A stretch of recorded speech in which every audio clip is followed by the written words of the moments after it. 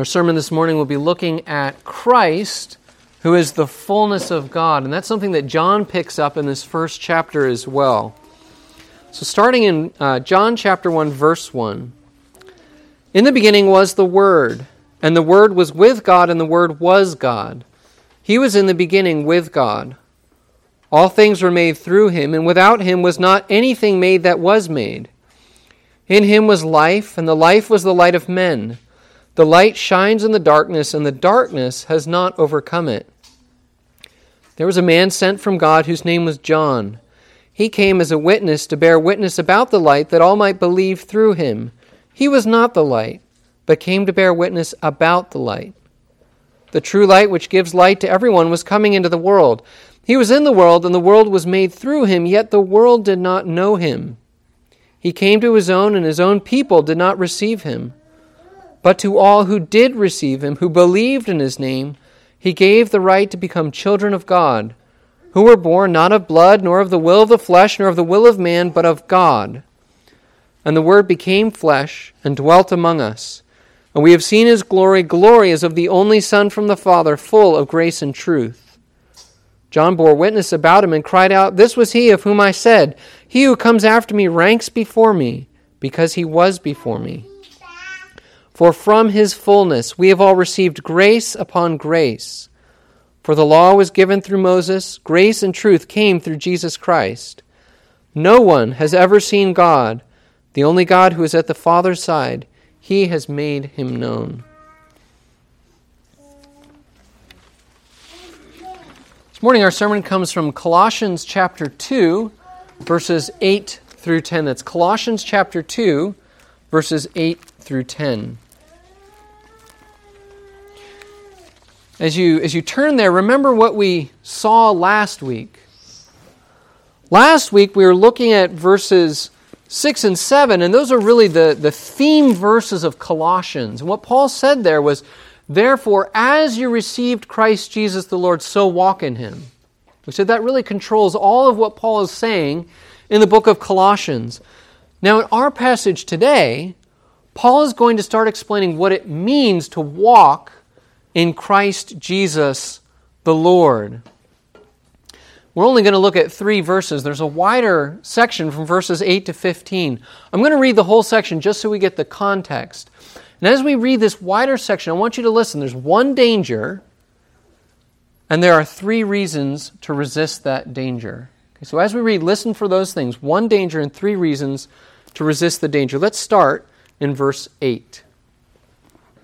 Paul says, "See to it that no one takes you captive by philosophy and empty deceit, according to human tradition, according to the elemental spirits of the world, and not according to Christ. For in him the whole fullness of deity dwells bodily, and you have been filled in him who is the head of all rule and authority.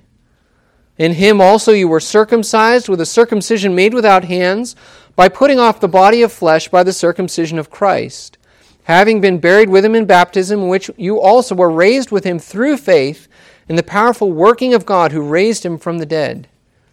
And you who were dead in your trespasses and the uncircumcision of your flesh, God made alive together with him, having forgiven us all our trespasses, by canceling the record of debt that stood against us with its legal demands. This he set aside, nailing it to the cross. He disarmed the rulers and authorities and put them to open shame by triumphing over them in him."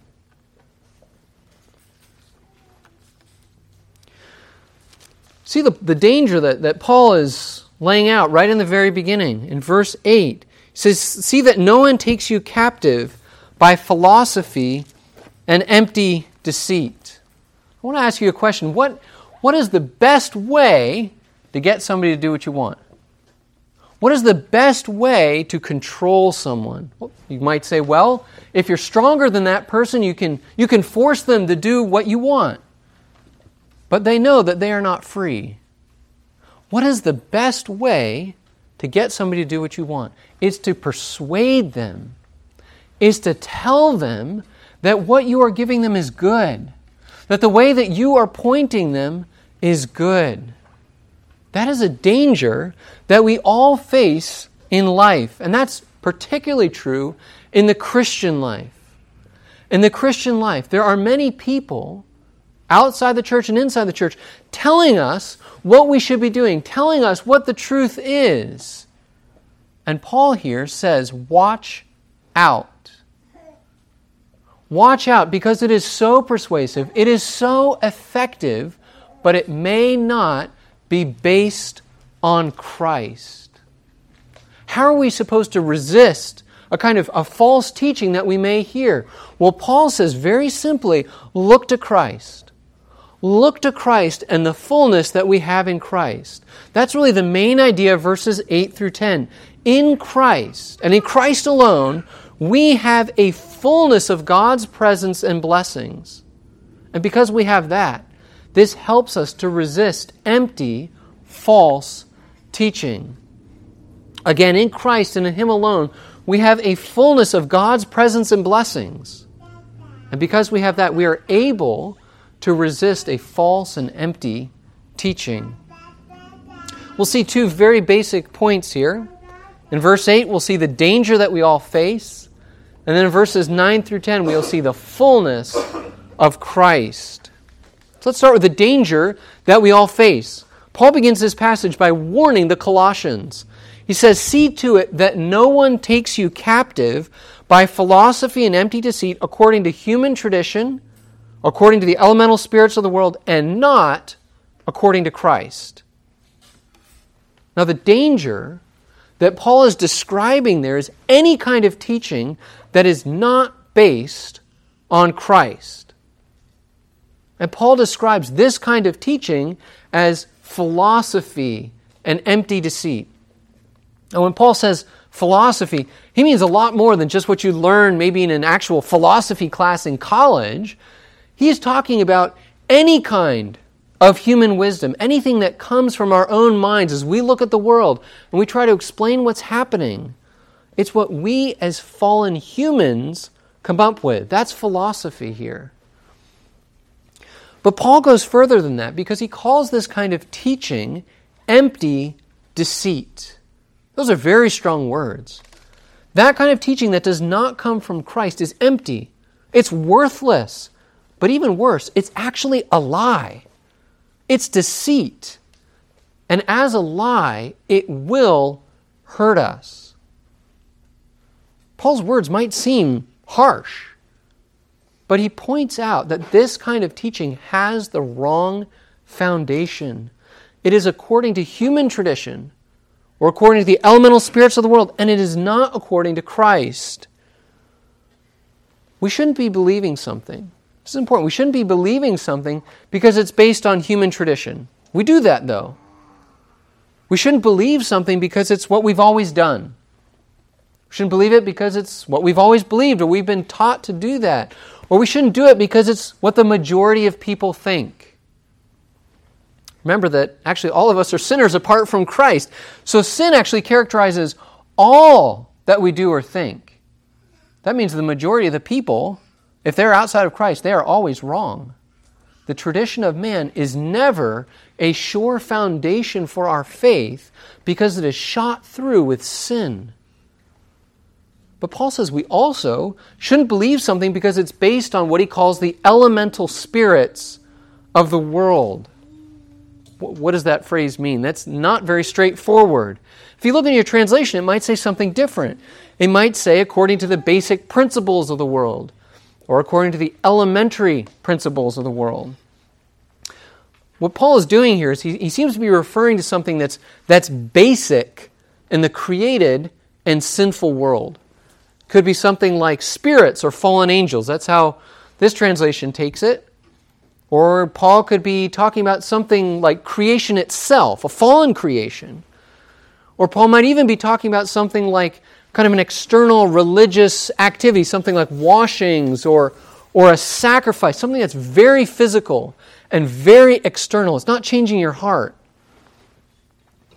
Those are different options, and I'll admit I don't have a very firm answer maybe about what Paul specifically means. But I do think his general point is clear here. Do not believe something that is based on something in this world. Do not believe it when someone says that you need to just trust science or trust the laws of nature. Don't believe it, though it's not as common in our culture, but don't believe it when someone says, well, worship this false god. Now, we don't experience that as much, but our missionaries on the field will say stories so many times, like in Uganda, where they are worshiping the spirits, the real spirits that are around them. Do not worship anything in the created, fallen world. Now, Paul's warning here is particularly true for the Colossians, but it's actually true for the church in any age. There is always teaching in the world, and unfortunately also there's teaching inside the church that is not based on Christ. Let me give you a few examples to kind of show you what I mean. Some of you who are older may have actually lived through the damage to the church that was caused by what we would say liberal theology. Okay? Theological liberalism, when teachers in the church did not believe the Bible anymore. And when Jesus Christ, they reduced him down to just an example, no longer the Savior of the world. Those leaders made those decisions about the Bible and about Jesus Christ because it made sense to them. Their conclusions are based on sinful human wisdom. We've also seen problems caused by health and wealth kind of gospel. That's a false gospel. That's what happens when Christians have really bought into materialism, when we've bought into the idea that our bodies, our satisfaction, our stuff is the most important. Then we say that God thinks that too. God promises us easy lives with good health and lots of stuff. That's a lie. That is not true. And yet, you will find that teaching in the church. And right now, actually, all of us are living through pressures from the culture and even pressures from inside the church to support sin, to support homosexuality, for instance, to celebrate it even, or to support a redefinition of identity or gender or so many other things. All of these and many other teachings are wrong. They are not according to Christ. But people may make it look like they are from Scripture. They may make it look like it is according to Christ. They could say something like, isn't God love? If God is love, then shouldn't we love everyone regardless of who they are or what their gender is or what their identity is? They can quote Scripture, but you notice what they've done? They've taken only one piece of Scripture. They are not basing it according to Christ, the fullness of Christ, the fullness of revelation, the fullness of the gospel. They've taken one piece of Scripture to support what they want to do themselves. None of these views are based on Christ. And I'll show you how that's true. They do not actually deal with our problem of sin. They don't recognize what our deepest need is. Is your need just happiness? No, your need is salvation. Is your need just to find the true you? No, your need is to find the true Christ. You need a Savior. You and I need salvation from our sin in Jesus Christ. So these views are not seeing our true need. They are not seeing the solution. And every single one of them fails because they do not see the greatness of Christ Jesus the Lord. Something else takes the center. Something else is more important than Christ. They are not according to Christ. But what's the problem? What would be the result of following any of these views or anything else that we've seen that's not according to Christ? Well, look at the beginning of the verse. Paul says, see to it that no one takes you captive by these things. He's pointing out what the problem is. If you follow these views, you are going to be a captive. It's captivity. It's slavery. That's what's going to happen. We just talked about materialism, right? The belief that actually our happiness, our health, our stuff is very important. It's more important than anything else. That kind of lie promises you meaning. It promises you comfort, but then you're enslaved to stuff. You are a slave to your stuff, to your health, to your bank account, and you are never content. What about those new definitions of gender and identity? They are offering a form of salvation. They really are, because they are saying that salvation is found when you find the true you. But you really haven't solved the problem, have you? Because you've now focused your identity. You've reduced who you are to just one piece, to maybe sexual orientation. And that thing now is what rules you. Or let's look inside the church. What about legalism? We see it in so many contexts. We feel it in our own hearts. The legalism that we find in our lives and in the church leaves us serving man-made rules and not serving our gracious God. It is only in Christ that we find freedom. Anything or anyone else will keep us in slavery, because nothing but Christ can free us from our sin. Now, I've always loved reading Romans chapter 6, where Paul says that in Christ we are no longer slaves to sin. When I was a little kid, I had a handmade picture from my Sunday school teacher on my wall, and it had those words on it, so that we should no longer be slaves to sin. And it had a picture of the cross and people laying their burdens down at the foot of the cross. That is the freedom. The freedom that we have in Christ is freedom from that sin, freedom from the devil, freedom from the world that is pushing us. We have been set free from sin by Christ so that we are now, Paul says, slaves to righteousness. We are serving Christ. Paul shows us in Romans 6 that our freedom in Christ doesn't mean that we do whatever we want. That's not the idea. No, we love Christ. And He enables us to follow His commandments. But we are finally and fully free from the tyranny of sin and Satan. Now, Paul warns believers here. He warns all of us not to go back that way.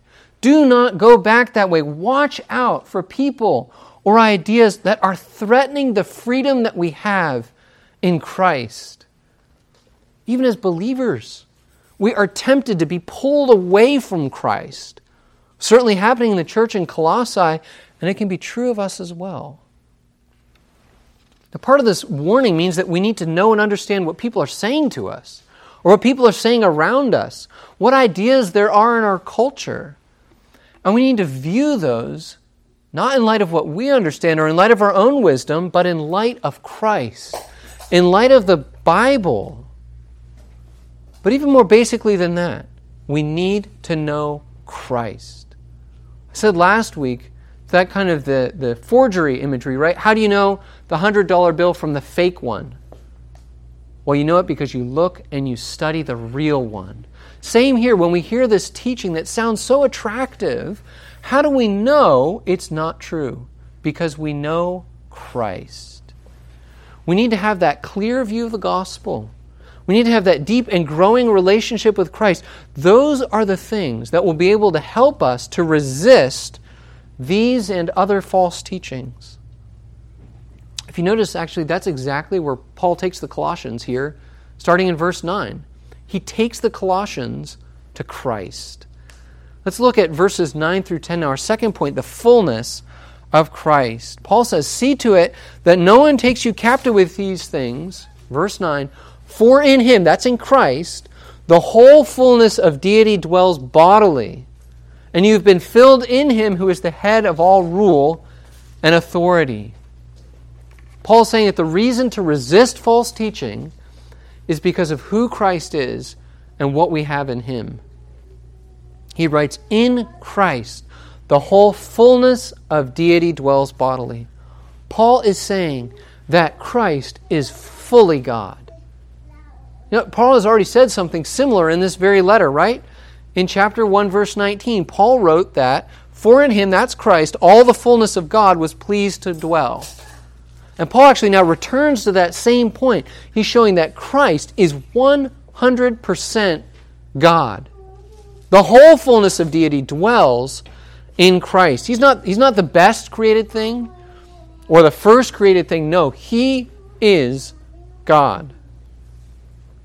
And yet this is the mystery of the incarnation, really, because Paul says the whole fullness of deity dwells bodily in Christ. Christ, the Son of God, he took on a human nature just like ours. That's what Paul is actually emphasizing by pointing out Christ's body. The deity dwelled bodily, which means that Christ, the Son of God, he was born, he lived, and he died fully God and fully man. But there's even more that Paul is telling us. The whole fullness of deity dwells bodily. Did you notice that verb? That's now. That's what's happening now. Paul is saying that right now, in heaven, Christ is both fully God and fully man. Christ was raised, he is reigning, and he will return fully God and fully man. Let me show you part of why what Paul says here is so important for resisting false teaching. In Christ, we have God himself. In Christ, we have everything we need because we have God. Think about the privilege of what that means for us. Let's just compare our experience to what was true in the Old Testament. In the Old Testament, that was what was promised, that God would actually be with us, permanently with us. Now we know God was always with his people in the Old Testament. You can think of when God appeared to Abraham or to others, or you can think about when Israel was in the wilderness and there was that pillar of fire and smoke that showed God's presence with his people. And God was certainly present in the Holy of Holies, in the tabernacle, and again in the temple. But we have so much more.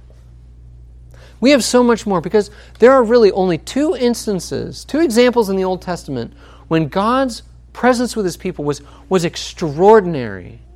When he was fully present there and he showed it. And both of them are linked to a building. In Exodus chapter 40, the glory of the Lord fills the completed tabernacle. The same thing happens later in 2 Chronicles 7 when the temple is completed. The glory of the Lord fills the building. And the tabernacle and the temple were where God's people met with him. And God showed Israel in those 2 days in a dramatic way that he was with them. And that they could be with him too through the way that he had pointed, through those sacrifices, through those laws that were pointing to Christ. But in each of those 2 days, the glory of the Lord lifted off of those buildings. And that was it. The people were left wanting more. And what they wanted and what they were looking forward to, we have in Christ. We have God with us, no longer in a building, but in a body. In Christ himself, in our very nature. And this is not the presence of God just for a short period of time. No. We have the full presence of God in Christ forever. He is never going away from us. Even when he's in heaven now, he is present here. He's present right now through his Holy Spirit. We have the presence of God. What more can we want? The philosophy and the empty deceit of the world, it is trying to offer us a fullness that it can never, ever give us. But in Christ, we have God himself in all his fullness and in all his favor and blessing toward us. If we trade Christ for anything or anyone else, we are trading the pearl of greatest price for a piece of dirt. That's what we're doing. We're giving it up. But Paul says it's not just that we have Christ. It's also that we have a fullness from Christ. We have a fullness from blessing. Notice what Paul says in verse 10. He says, "You have been filled in him, who is the head of all rule and authority." This should really be an astonishing statement if you think about what Paul has just told us about. We are filled in Christ, who is fully God. There is a direct connection between what happened to us and what is true of Christ as fully God. Paul's not saying, don't get me wrong here, Paul isn't saying that Christ, because he's God, makes us God. It's not that. But Paul is saying that because Christ is fully God, he fills us with all the blessings of God. If Christ were just a man, Even if he were a perfect man, we would get nothing from his work. Nothing.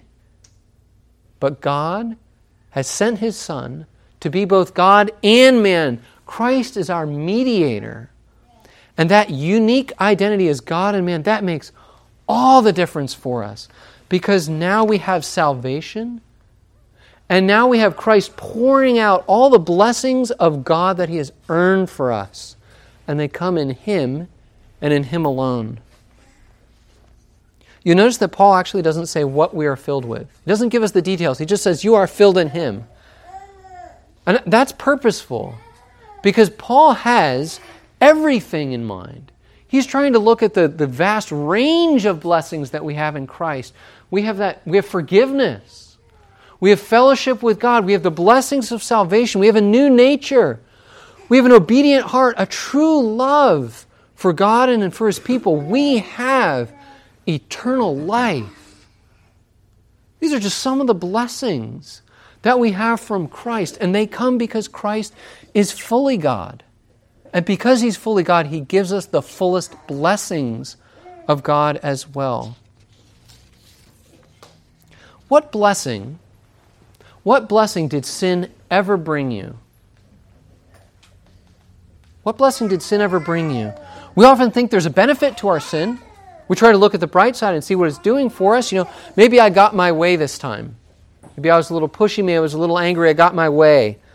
Or maybe I did something that people like and I get to feel good about what I was doing. That's so temporary. That's really nothing. The Bible says it so clearly. The wages of sin is death. Not blessing, it's death. Living according to those human traditions or those elemental spirits of the world, living a life of sin is only going to lead to physical and spiritual death. It is only going to lead to hell. But the free gift of God, the blessing of God, is eternal life in Christ Jesus our Lord. If we trade Christ and his salvation and his blessing for anything else, we are trading life for death, and we are trading heaven for hell. Paul is encouraging us to look at Christ and to look at what we have in Christ. It's the fullness of Christ versus the emptiness of the world. It is the one who is true God, who is the Word, who is the wisdom of God, versus the philosophy and empty lies of a sinful world. There's no comparison there. There shouldn't be. We see the fullness and the greatness of Christ. But we're so tempted still. We're still tempted to listen to other voices, to go in other directions. And Paul finishes with one more truth about Christ that shows Christ's superiority over anything else. He says, you have been filled in him who is the head of all rule and authority. Now, throughout this letter, Paul has been showing that Christ is superior to anything and everything else. And one of the things that he's shown is actually that Christ is superior. He's in charge of every spiritual power as well. Remember what Paul wrote earlier in chapter 1, verse 16. For by him, that's by Christ, all things were created in heaven and on earth, visible and invisible, whether thrones or dominions or rulers or authorities, all things were created through him and are for him. Now we saw in that verse that part of what Paul is talking about with those dominions and thrones and rulers or authorities are spiritual powers. He's talking about fallen angels. He's talking about Satan himself. And that's part of what Paul is pointing us to in this verse here, in verse 10. Notice that similar wording there. Christ is the head of all rule and authority. Christ is the head of everything. He's the head of absolutely everything. He's the one who made it, and he's the one who controls it. Not even Satan himself. Not even our greatest enemy, the one who wants to destroy the church, not even Satan himself is outside the control of Christ. We'll actually see in a couple of verses that God also defeated Satan and all spiritual powers in the death and resurrection of Christ. What is Paul's point here? Why is he showing us how great Jesus Christ is, that he rules over everything, even evil forces against us? Well, Christ has authority and power that no one and nothing in all of creation has. And that means that we do not have to serve anyone or serve anything else as believers. We don't need to serve a human expert who's telling us how to live our lives. We don't have to serve a human culture no matter how powerful it is. We don't have to serve a fallen angel or even Satan himself. No, we are serving Christ. You know, at times it may really feel like we should be serving somebody besides Christ. That's always been the temptation for the church. Always. We want to replace Christ with the gods of the Egyptians or the gods of Baal. You see that in the Old Testament. Or we want to replace God with man-made rules for salvation. We don't want the gospel. We want our own way. Or we want to replace that truth of sin and salvation with a convincing lie no matter what it is. But we serve Christ. Remember who He is? He is the King of Kings and He is the Lord of Lords. Do not let anyone or anything ever seem bigger than Christ. The church is always going to be faced with this kind of philosophy and empty deceit, that this false teaching that's trying to push us away from Christ. Now that teaching may look different year to year, may look different culture to culture, but the threat is constant. And it's constant because Satan, the father of lies, is constantly attacking Christ's church. And the world that is under his dominion, is constantly trying to squeeze us into its Christ-less mold. That's what's happening. That's the reality. But Christ is the same. Christ is the same yesterday, today, and forever. Christ who is fully God and fully man. Christ who gave Himself up for the church. Christ who fills us from His own fullness. Christ who rules over everything. He is the same. That means that Christ Himself will always guard and guide His church. He will always guard and guide us. So what does that mean for us here? What does that mean for us at our church? What is Paul pointing us to? Well, one simple application is do not be surprised when we hear false teaching.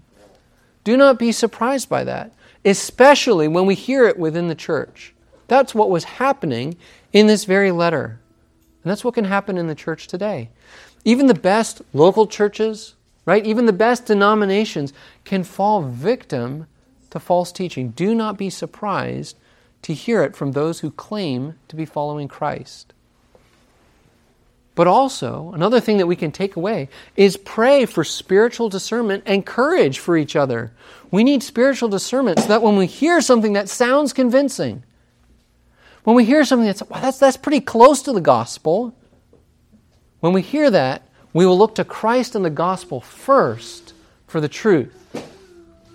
If that's something that's happened to you, if you've heard somebody tell you something, you've seen it on YouTube, you've heard a sermon, whatever, and you're not sure about what it means, ask somebody else.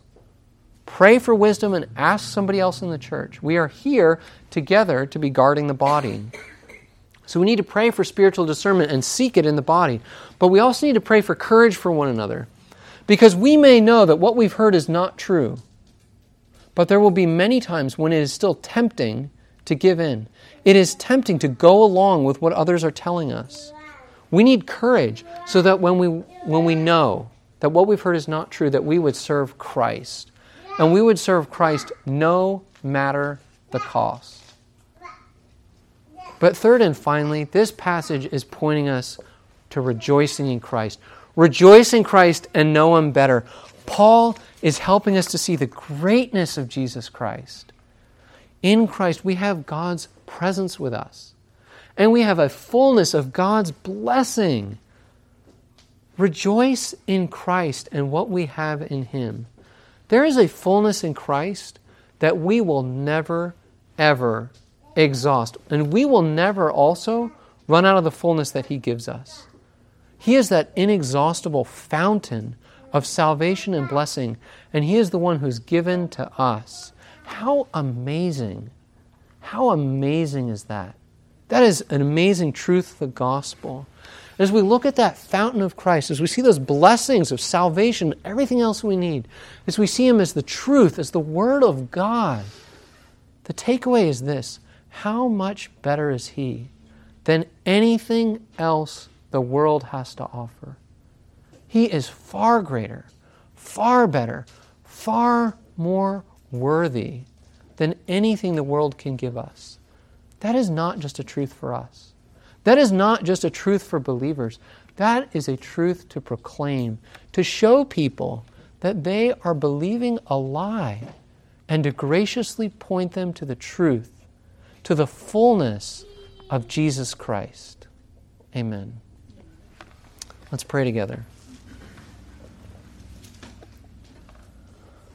Lord, we thank You that we have Jesus Christ. We don't need to turn to anything else. We don't need to turn to anybody else because we have You. We thank You that our Savior is fully God and fully man, and He is blessing us because of what He was able to do and who He is. Thank You for our salvation. Thank You for the message of the gospel that You have caused us to believe. And Lord, we pray that we would see a world that is following many different lies. Lord, that is going to lead to hell. We pray that You would give us courage and love for those around us to show them the truth, to show them Jesus Christ. And Lord, we pray that You would be gracious and You would work in their hearts and in our hearts as well to see the lies that we sometimes embrace. And Lord, that You would bring us to Jesus Christ. We pray that You would do this in Jesus' name alone. Amen.